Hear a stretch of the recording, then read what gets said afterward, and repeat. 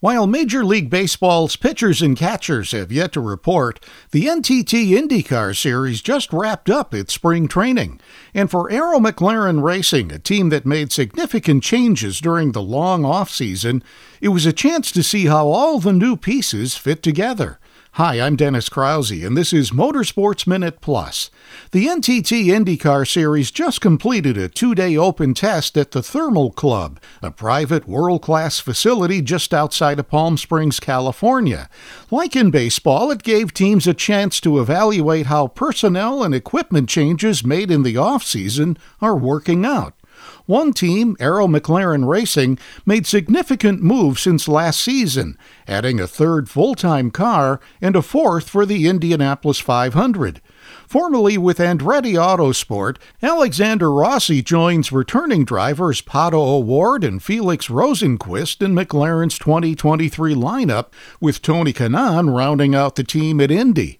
McLaren CEO Zach Brown says all the changes mean the team is thinking about its long-term IndyCar involvement. It's been a very busy off-season, ultimately recruiting a lot of people for our expansion. And then, of course, announced Tony joining us for the Indy 500 this year. And then Kyle Larson joining us in 24. So we're definitely thinking long-term about our commitment to IndyCar racing. I think we're going to field 3 very competitive racing cars with aspirations for them all being in a position to win races and compete for the championship. That being said, we are still a pretty young team, especially with onboarding. The amount of people that we've onboarded over the winter will take some time to work through the experience of working together. Gavin Ward is Arrow McLaren's new racing director, replacing Taylor Kyle, who's now with Chip Ganassi Racing. For Ward, getting a chance to implement new processes and integrate new team members was important, especially with the opening race of the season just a month away. We've got very few days to get ready for St. Pete, and so this is a crucial time for us with the additions and growth of the team to pull this team together and gel and get ready for St. Pete. It's going to come up in a hurry. So far, I've been very happy with it, blown away by the positive atmosphere and the great integration of Rossi into the team. So, yeah, it's been a neat venue for us. Certainly got some, for us, the approach here is not so much about going to win the test, but really about making sure we learn as a team, we nail our processes, we learn how to work together, and we learn about the developments to the race car so that we can be more competitive once racing starts here. Since its return to IndyCar racing in 2017, Brown and McLaren have utilized the team's vast experience and knowledge gained in Formula One.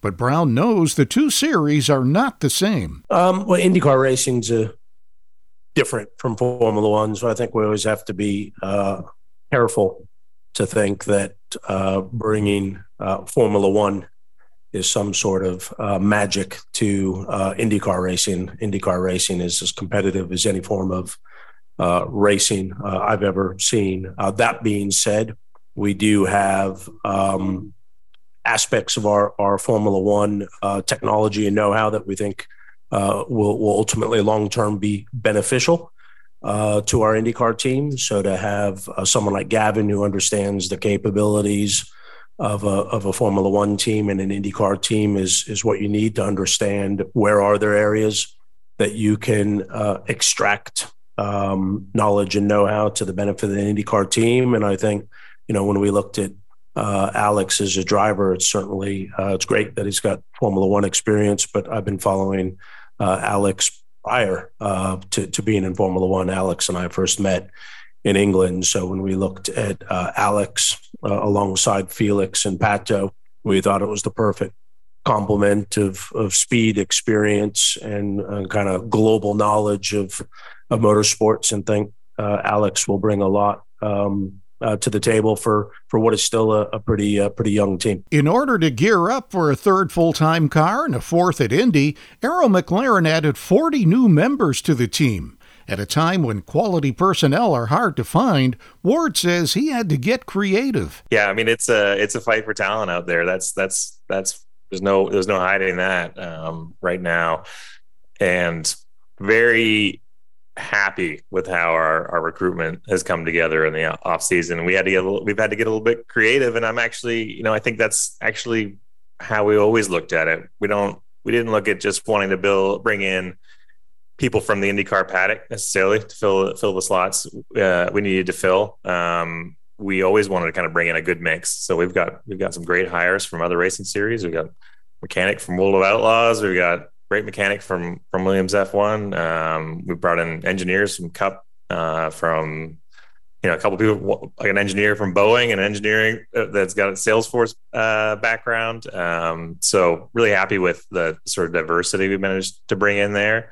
And also to do a little bit of promoting from within. Now that Ward has all the new people in place, it's a matter of getting everyone to gel. We're trying to turn this team. I think it's quite difficult to grow and develop at the same time, and I think we did a big sprint to get the right people in place. And then now it's all about building our processes, getting people working together well, gelling the team.